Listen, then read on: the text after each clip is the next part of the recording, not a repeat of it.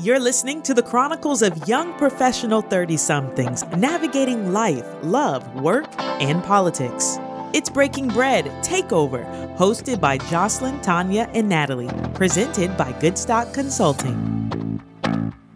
Hey guys, welcome to the B Word Unpacked Takeover podcast. We're back for our second season. We have a lot in store for you. We're totally ready to unpack, deep dive into a lot of great topics and a lot of great things. So stay tuned. Enjoy the ride. I'm Jocelyn Reddix. Hi, I'm Nathalie Ocean. I'm Tanya Soraya, and we have the lovely Katrina Brown here today. And maybe Jocelyn, you can give a little bit of introduction on why she's here. No, you don't want to? Okay, never mind. Katrina, you can take it away and say who you are. Katrina can introduce herself, honey. She got it. So my name is Katrina Brown. I am a school counselor based in New York City, in the public school system. I'm here because my cousin and I, Jocelyn, have been having a lot of conversations about the transition out of the pandemic back into schools, back into work. So I guess she felt like I would be a pretty good person to kind of share my thoughts and opinions on those things. So I'm just excited to be here with you ladies, and let's have some fun. Awesome. Really quick, I hope you guys don't mind if I start off. I'm just curious, Katrina, what age groups do you work with in the school system? So I currently am the ninth grade counselor at a high school out in Queens, but I've been in education for the last 11 years. I started my career working as a secretary, school aide, para, all the steps that you take before you become a school counselor. But in all those roles, I feel like the things that I've learned have connected to where I am now. Definitely started off working with overage undercredited students, so like 17 to 21. And now I'm working with 14-year-olds. So I'm like reverting and working with a population that I've never really worked with before. So just trying to understand that nuance and changing demographic and dynamic has been very, very challenging on top of a pandemic in an ever-changing world. So it's been really hectic since September. September 2021, you mean? Yes, September 2021 is when I officially started as a school counselor. I know, I'm like, the psychologist in me is like, well, just how are you? Like, how are you doing? So I'm making it. I mean, every day I literally leave work emotionally fatigued. I'll have all this adrenaline, I'll have all this energy. And then the minute I step out of the the building, I'm just like, well, damn, like that was a tow truck that hit me today. So yeah, it's been a lot, but I've also been trying to just be mindful of my self-care and trying to just make sure I'm all right.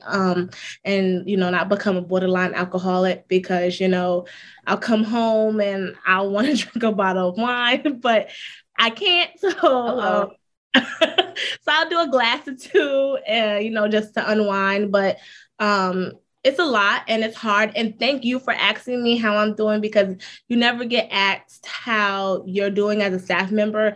You're always worried about, well, how are the kids doing? And it's like, if I'm not okay, I can't show up for the students that I service. So if I'm not okay, they're not okay. So the school's not okay. So I actually appreciate you asking me, how am I?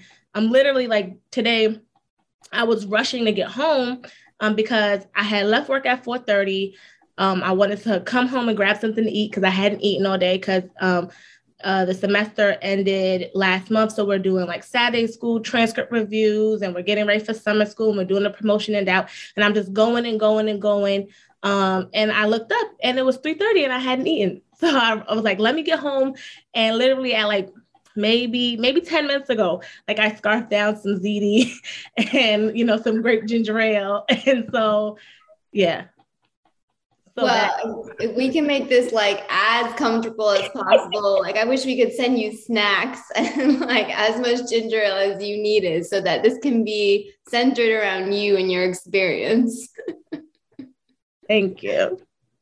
So I guess I have a question about like, what do you think is the correlation between the current demographic or the current situation of students and where they're going to be likely a year from now? Because I know we've talked about that a lot, about like where they were 2 years ago, a year ago, currently, and then in the future. So like, what do you think that it is that we need to do, or individuals need to do, or the students need to do pretty much to kind of grasp the transition that they have all gone through throughout this transition of the pandemic? So first we have to acknowledge that these students are coming in at a deficit. So that's the first thing that we have to acknowledge. If we don't acknowledge the deficit, then there's no way that we can help and support these students. So it's acknowledging the deficit and then bridging the gap between the deficit and where I need you to be, right?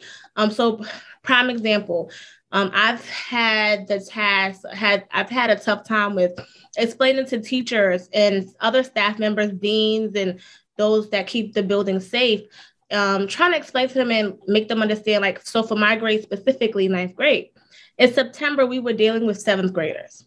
Because here's the reality. The reality is the last time that these kids sat in a building, in a school building or setting, was in the 7th grade, and really not even the full 7th grade, because they were pulled out of school in March of 2020, right? So the last full structured experience that they've had in school was 7th grade. So even though their transcript and their report card and their identification says that they're 9th grade, their academic capacity, their behavior levels, and all social engagements are all those of 7th graders. So we have to give them a time to make that adjustment period from being 7th graders to at least being fully functioning graduated 8th graders before we could even expect them to show up as 9th graders. So I feel that as they've been having interactions and learning and being with each other, I feel like now we're coming into them understanding the seriousness of high school, even though it's March, and even though it's late, they've just come to the realization that I'm in high school, that I can't do and I can't get away with the things that I, used to do when I was in middle school. But it took me, and I spent a lot of time with my colleagues just explaining to them and expressing to them. They're like, what's wrong with these 9th graders? I'm like, they're not 9th graders, they're 7th graders. They're not 9th graders. Right. They're legit 7th graders. There are a bunch of 11-year-olds running around in here. Even though they're 14 and 15, they're 11. With all this freedom, with all this space, with all this opportunity. I said, they didn't get the 8th grade year that they're able to develop those social skills, those emotional skills, those behavioral skills, to then now come into a high school settings and be able to make friends, be able to sit through class. And then also, let's go back one step too. They've been sitting in front of a computer for the last year and a half, or laying in their bed, or sitting in their couch, or playing the video game while they're sitting in this class, while you're on the computer screen teaching a lesson. So now you want these students who have been in a home for over 18 months to now come and sit in your classroom and be well-behaved boys and girls. Mm-hmm. Or attentive or engaging, right? When they've spent the last 18 months at home doing whatever, however, wherever, wearing whatever. And like I always use this phrase with Jocelyn, or this word with Jocelyn, we have to be able to give grace. Mm-hmm. If we're not able to give grace and give grace gracefully, we're going to be in trouble. And I'm not only just giving grace to our students, but also giving grace to our colleagues, right? Because a lot of us, we're still adjusting, because we would teach first, second, 10 o'clock, you get your break, you go turn your computer off. You might go lay back in the bed, get back up. You've been walking around with sweatpants on all year. Now you got to get back in the rhythm of this and that and that. And so you're not fully there. And then we're also being politically polarized with all the media and all the other things. So now you're coming back with even more things on top of pandemic stuff. So we're just all a mess. So if we're not willing to give each other grace, then we're really not going to be able to help or do anything for anyone. That's why educators are leaving education at such a quick pace, because higher ups and the people that have been placed in charge are not acknowledging that we're all serving at a deficit. Even as leadership is serving at a deficit. Right? So if we don't acknowledge and realize that we're all serving at a deficit, we've never been here before. We've never had to be educators or lead or teach or do anything in a pandemic. The last time there was a pandemic was 100 years ago, and none of us was alive for that. So you understand what I'm saying? So there is no guidebook. There is no rule book. There is no tool book that can teach us how to live through this space outside of just living it and learning from it and being patient with ourselves and with others.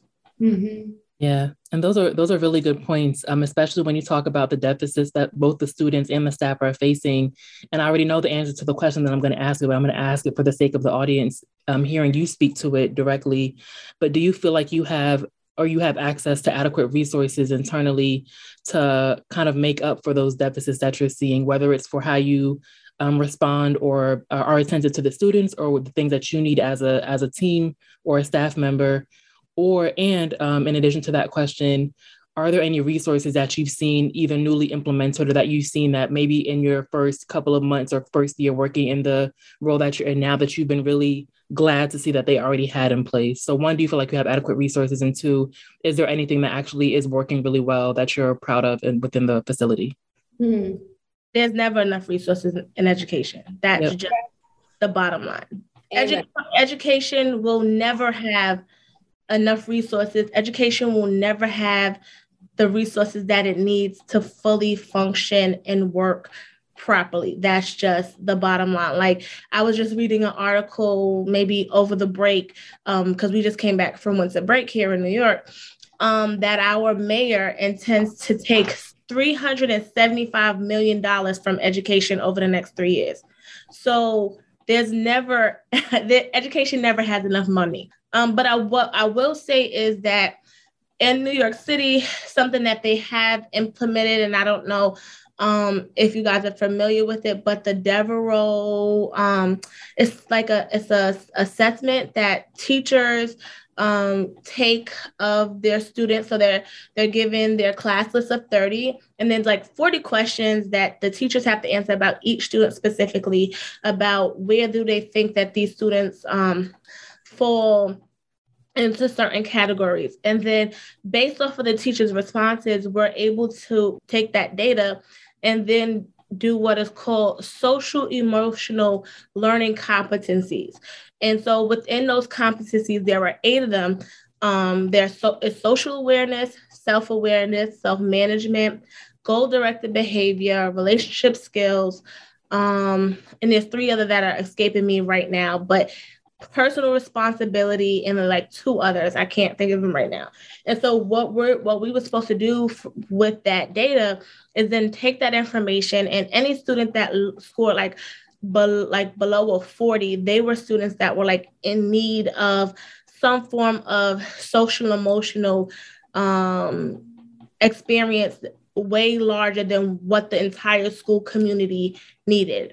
And then there were like some kids that kind of just fell in the middle, that they needed a little bit of extra support, but they didn't need as much as like the individualized personal, like one-on-one experience. And then there were things that we were supposed to do as a school overall to kind of work through the social emotional pieces. So the guidance team had been kind of tasked with like leading that whole initiative and things of that nature. So what we have done as a team is that we took our caseloads, we reviewed the data, we created groups. So actually starting this month, we'll be running several groups for the different social emotional competencies that we're supposed to cover. So there's going to be a group on relationship skills. There's going to be a group on goal-directed behavior. There's going to be a group on low motivation, having better behavior, things of that nature.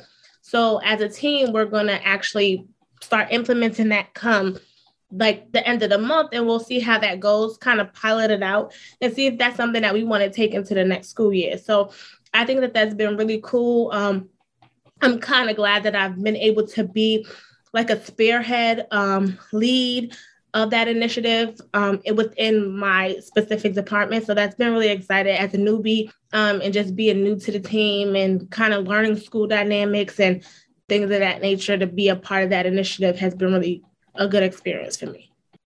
Yeah, because I was wondering as you were speaking, especially when you mentioned the assessment, in my mind, I was thinking around like, dang, how do you prioritize all of these things? Like, how do you determine, like, do you address the students' academic needs first, or do you address their social needs, or, just their relational needs? And it's great that you all have a tool that you're utilizing to first just see where each of the students place and then be able to determine what needs to be done for each of their circumstances. So it's not just like a one size fit all solution, even though sometimes it may be, you may be put in a position where you feel like that because you don't have everything you need to be able to touch each student the way they need support and care.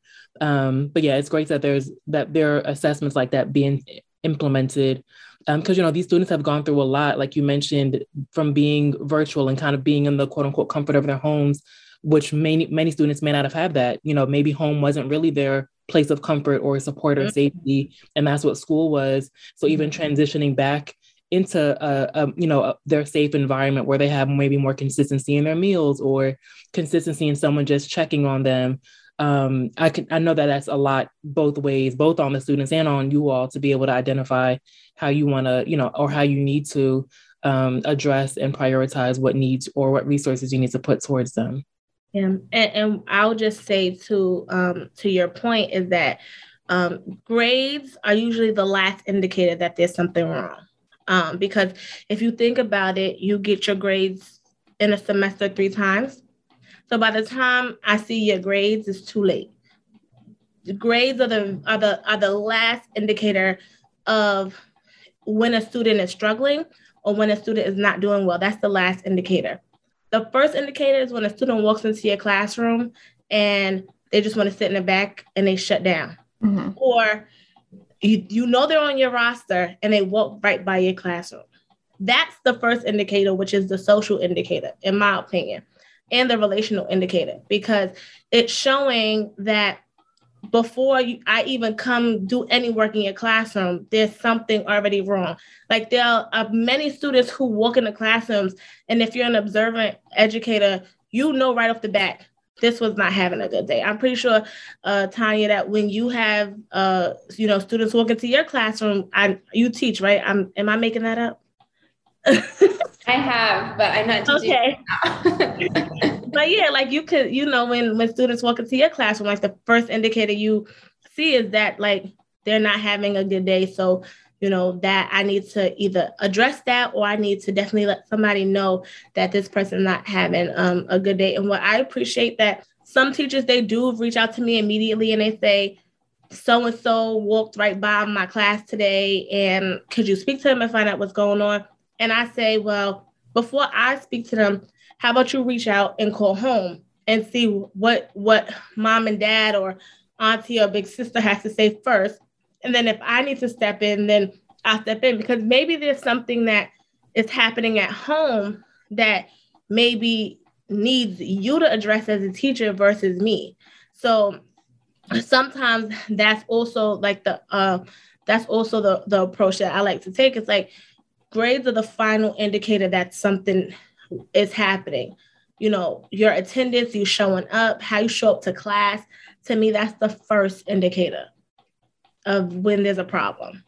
Well, thank you for sharing all this. I have a question, because you talked a lot about it from the organizational perspective, the school perspective, the the educator perspective, but is there anything that the students are saying that they need? Like when they're coming in and talking to you, or they're talking to the teachers, or talking to the administrators, is there anything that the students are saying collectively that they need in order to be successful or transition from one phase to another?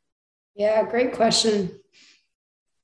They're really just saying that they need to be heard. They need to be heard. They need to feel like they're partners and they're a part of their own education. They have said that, they feel like no one listens, that they feel like nobody cares. And to show that, you are listening and that you do care, and not just caring superficially, but actually taking a vested interest in what, their students are feeling. And then also, what do I connect to here at the school, right? Because when I first started, a lot of the issues that my ninth graders were having was that they didn't have any friends, that nobody likes them. But did you speak to anybody? Did you try? Like, you all are new. Don't know nobody. So the worst that could happen is, I don't want to talk to you. I don't want to, I don't want to talk to you. Not so much I don't want to be your friend, but I don't want to talk to you, And so if you're in a lunchroom with 500 other people, I doubt that you're the only person in that space that's feeling that way. And so a lot of them said that they were feeling alone, and that, they didn't have any friends, and that they weren't liked, and, that people just don't understand them, and that, people just don't get them.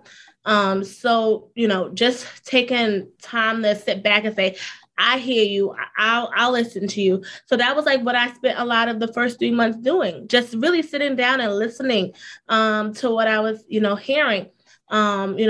A few of them, they were going through the sexual curiosity, right? They didn't really know what they identified as. They didn't, they liked girls, but they knew they couldn't go home and tell their mom that they like girls, because then their mom going, send them to church and have the pastor pray over them and pour holy oil all over them and tell them that. Were these girls that like girls, or? Yes, these are girls that like. Gotcha. Mm-hmm. Okay. Or acknowledging that, I'm struggling, with reading. And so, you call home and you tell mom, like, this student's struggling with reading. They're not really understanding. Oh, they don't need IEP. There's nothing wrong with them. It's like, you're not hearing what I'm saying to you. I'm saying your child is saying that when they study or when they read, and however they study and however they read is how they study and read. You cannot dictate whether or not they studied or they read, because you don't know their learning style. Oh, they don't apply themselves. They don't try. But they're telling you that I'm trying, right? So a lot of what I've been hearing is that they're not being heard. Okay. And so that's been a big thing of just trying to be an ear and listening to students. I'll make a quick connection story that happened to me today. Had a kid, he wasn't going to class at all. He wasn't going to class. He was a whole walker galore. He would be in school every day. He would come to school every day and walk the halls. Just walk the halls. The deans knew him, the school safety officers, everybody knew him in the hallway for being just that, the person that was in the hallway. Sent a letter home, told mom that his promotion is going to be in doubt. He's going to repeat the 9th grade. This in January. So he wasn't doing nothing. If I'm sending home a letter in January saying, like, he's going to repeat the 9th grade. So mom comes up. Mom doesn't really speak English. So mom brings a sister's translating. So I said, look, I'm going to work with your son. You guys are a good family. I'm going to work with him. So we have this thing called success sheet. So I said, every day he's going to come. They're going to come see me. They're going to get the success sheet. We're going to have some check-ins daily. I said, I need you to do me a favor. I need you to go to 4 classes. So they have 7 classes on their schedule, including lunch. So they have an 8-period day. I said, I need you to go to 4 classes. That's it. I said, I need you to go to a little bit more than one more than half of your schedule. So first day, he went to 4 classes. He was excited. I said, I'm so proud of you. Giving him reassurance, like letting him know you could do this. So then I said, the next week, this goes to goal setting, right? So I was like, this week your goal is to go to 4 classes. You're going to go to these 4 classes. If you go to these 4 classes, I know we're going to be able to get you to 5. So he was going, we got him to go into 6 classes. So this was like this week. Now he's in 6 classes, going to 6 classes. Yesterday, he had a little bit of a bad day. Didn't really go to class too much, but got caught in the hallway. So got a phone call home. And so because of his reputation, because that's what he was known as, being a home walker, once they finally got a parent on the phone, they decided to like unload all this stuff. So he goes home. Mom's yelling at him, I'm taking you out of school, yada, yada, yada. He comes to school today. He's like, Ms. Brown, like, yo, I'm just not even going to do it. Like, she going to take me out anyway. Like, they don't call home and told on me anyway. So I'm like, nope, but that's what we're not going to do. I said, we're going to keep on doing what we plan. We're going to stick to the plan, right? I said, because sometimes it takes people a little bit longer to see when you're doing good, when you're trying your best, when you're trying your hardest, giving grace, right? This is me giving grace, right? No, you're not. You're not going to quit. I know you could do it. You already showed me you could do it. We're going to keep on going. So we do a check-in with mom. He goes to class. So his sister calls me later on in the day. She's like, so my mother wanted me to call you because she wants to take him out of school. I said, let's be real. He wasn't doing anything before. I said, he's going to class. I said, every day he takes home this piece of paper to your mother and it shows her that he's going to these classes. I was like, so I don't understand, how do we make the connection between he's walking the halls, but 5 teachers said that he was in class.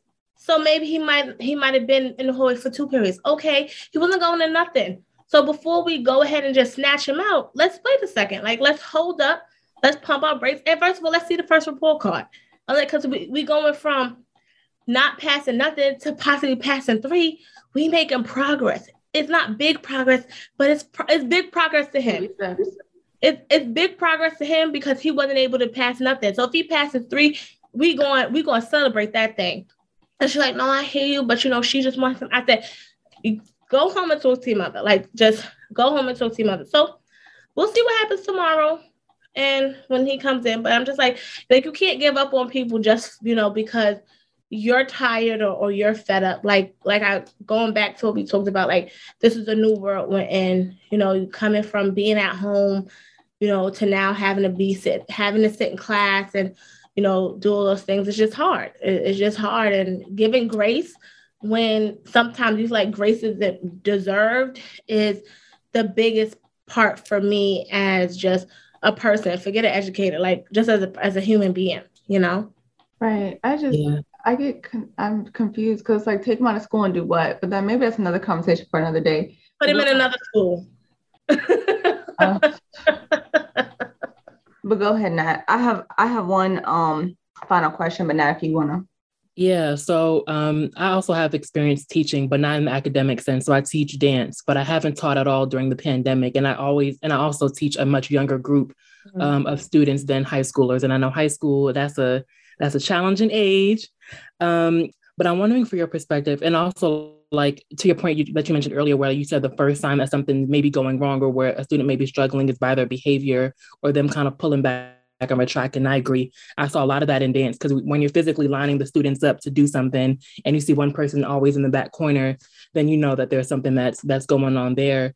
And also, like, I think it's really important. I think you mentioned this as well, that you listen to what they're actually telling you and not making assumptions of what's going on. Because I've had students come up to me and tell me like, oh, I feel so smart in your class, but so-and-so's class makes me feel dumb. I'm like, this is dance. Like, why are you feeling dumb? Or, you know what I mean? Like that shouldn't be the dynamic that's happening here. There should be fun. Yes, there's structure and there's discipline that needs to happen because you're here to pay attention and there's, rules around that. But you shouldn't be feeling dumb in a class that's supposed to be fun and supposed to be, in addition to what you're doing in school. And so my question for you is, especially when you're creating boundaries with the students, because at high school age, that's when you start to get kind of buddy-buddy with your teachers or your counselors, but also you want to remain firm with them and kind of make sure that they understand what the rules and regulations are. So how do you find that balance, especially in giving grace to being friendly, so to speak, with the students versus being their superior or being the, the person that's in charge of their response, them while they're in the school setting? So, and that's a great question, Nathalie, because I think that a lot of people struggle with that, especially in my profession, on how to be relatable but be respected.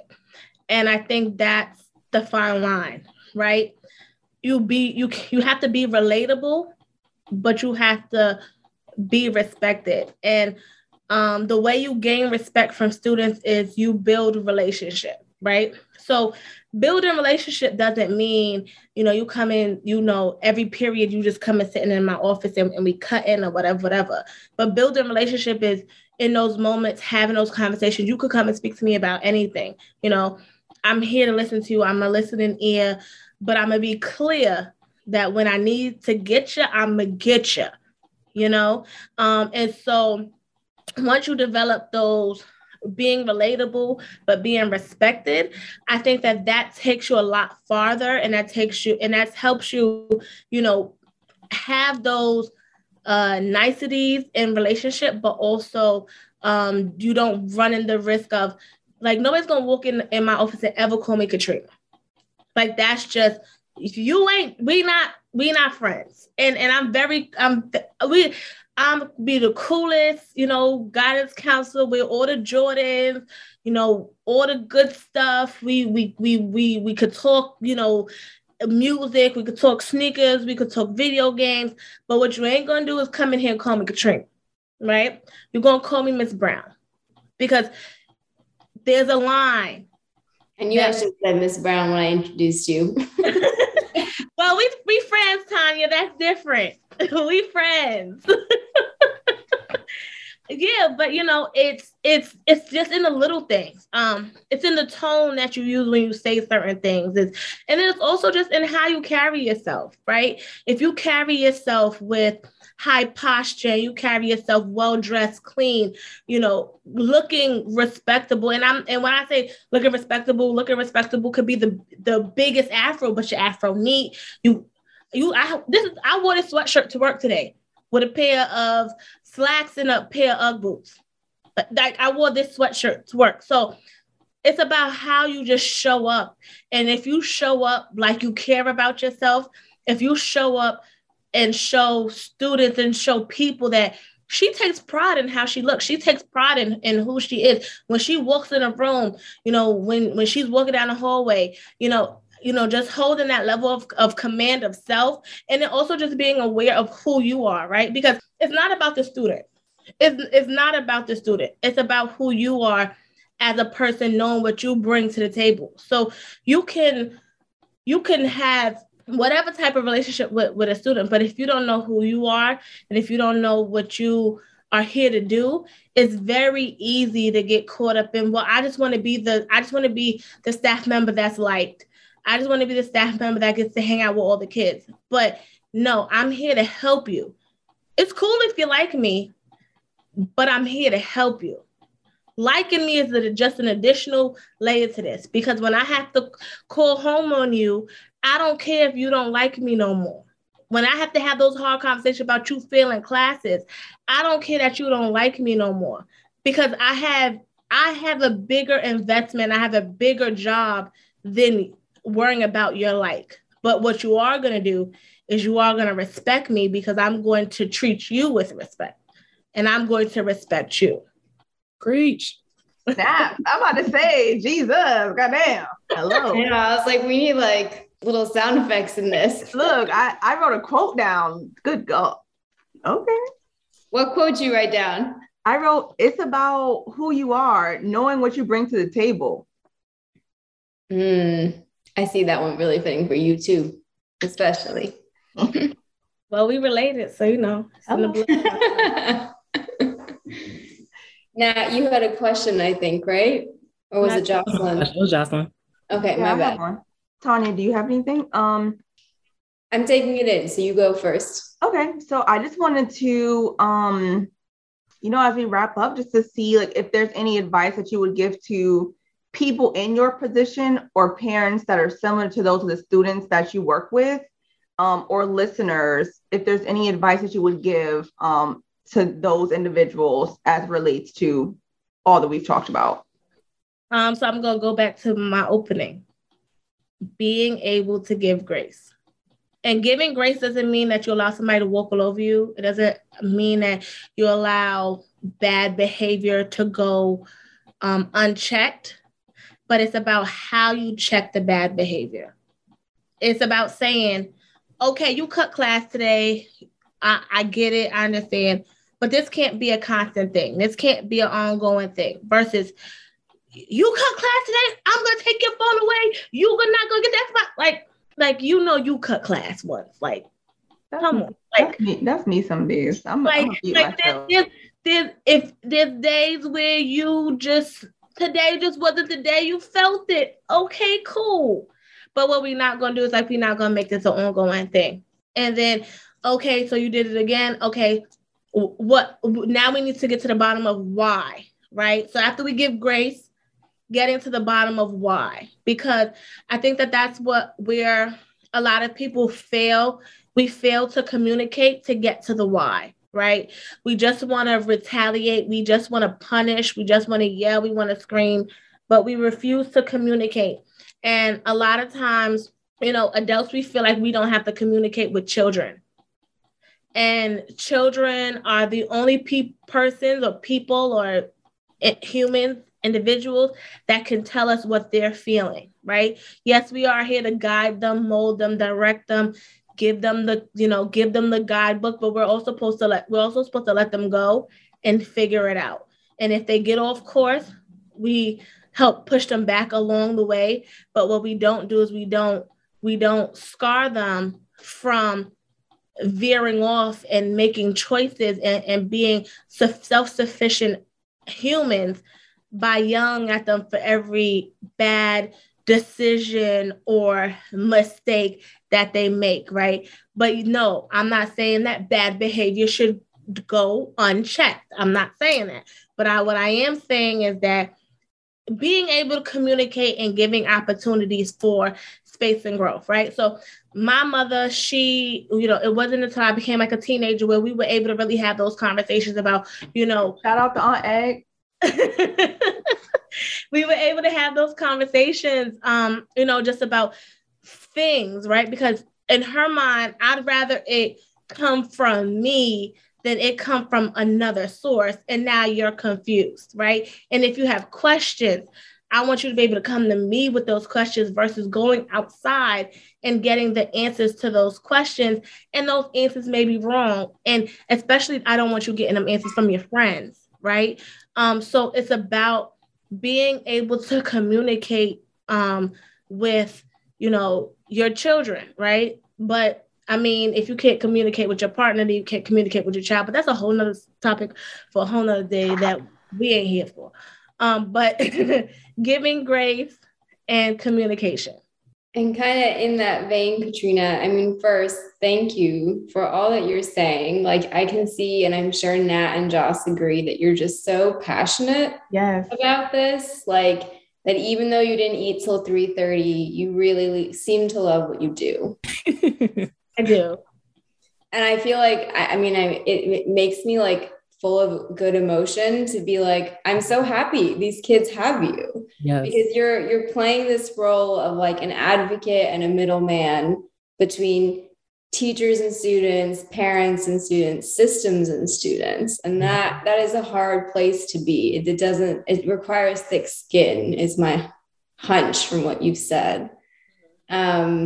And I feel like what you're saying is like, instead of this obsession with productivity and grades and output, like, can we be compassionate to kids in schools right now and to ourselves, which is hard in our kind of society. And so I'm going to kind of flip that for a sec. And you mentioned that, you really have to take care of yourself. And we say those things, but sometimes we don't translate them to what it actually means. So I'm curious if you're willing to share with people who are listening, what does that look like for you? So what it looks like for me, and Jocelyn will tell you, I'll get on a plane in a hot second. I love to travel. So for me, it's when I feel burnt out, when I feel overwhelmed, I will get on the plane and I will go in a second. Last week we were on break and I was beating myself up like the first 2 days because I didn't get out of bed until 10 o'clock. And I said, girl, that's what a break is. Like, but because we've been so programmed and because we've been so trained that if we're not doing something, we're not being productive, and rest is productive. Because if we don't rest, we're not able to do those things and have passion and power and do the things that we love if we're not rested. So yeah, for me, going to get massages, going to get a good meal, getting in the bed and listening to some sad music and crying. Cause sometimes you just need to cry. Like, it's nothing wrong with crying like this some nights. And I don't know why I'm in the bed crying, but I'm just in the bed crying because that's just how I was feeling. And I am starting to give myself a lot of grace and being patient with me and, living in each moment. When I graduated with my master's in May of 2021, everybody was like, well, when you going for your PhD? I said, can I just enjoy this moment right here? Like, I just did one of the biggest things that I'm going to do for a while. I got a master's and then turn around 3 months later and got a job. So I'm going to celebrate and enjoy this moment right here. Right. So, celebrating me, getting a good meal and not cheating myself. If I want a steak, I'm going to go get me a steak. If I want to drink a bottle of champagne, I'm going to drink me a bottle of champagne. If I want to buy me 3 pairs of sneakers, I'm going to buy me 3 pairs of sneakers. So those are the things. I have no kids. It's just me and I'm a single woman. So I can be a little frivolous with my money right now.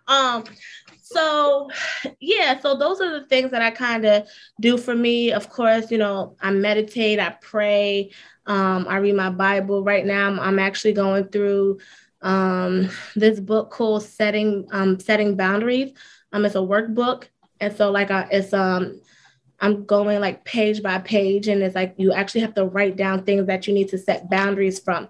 Setting boundaries from friends, setting boundaries from family, setting boundaries from jobs, just setting boundaries in a healthy way. So that's been really, really helpful for me right now in this season, is setting healthy boundaries. Nat, have you done this book? Because you were nodding, but if you haven't, it sounds like something you'd like. It is. I was just going to ask her if you know the name of the book exactly and the author, that would be great. Hold on, I'm gonna, because I just bought it for myself as a Christmas gift. Gotcha. So it's actually. I know you, Nat. I saw you nodding. Look at Nat. I was like, I want all the details, please. Yes. So the name of the book is the Set Boundaries Workbook, and it's practical exercises for understanding your needs and setting healthy boundaries. And it's by Nidra Glover Tawabe. I hope I'm saying her name correctly. If I'm not, please forgive me, sis. And she's a licensed social worker. And so, yeah, she has this workbook. She has a couple of other books that she has, but I'm going to work through this one first and see if I want to, purchase some others. So, yeah. That's been some of the self-reflective work that I've been doing on me. That's really dope. And I'm glad that you are prioritizing rest. One thing I wanted to mention to kind of round out the episode, I'm going to do a quick shout out to one of my artist friends here in the Memphis area. His name is S.O. Tolson, but he goes by Cool Urban Hippie on Twitter. He had a tweet go viral right before the holidays around in November. And it says, "I don't know who needs to hear this, but rest is not a reward. You don't have to earn rest. You need rest. You deserve rest. You are worthy of rest simply because you are a living being, and don't ever feel guilty for taking time to rest." So go ahead and sleep till 10 and wake up and be fine, because the world is not going to stop because you slept a little bit. Jocelyn, I see you making faces. Yes. I'm about to say, come on with the word, honey. Come on with the word for the people, because yes, we all needed to hear that.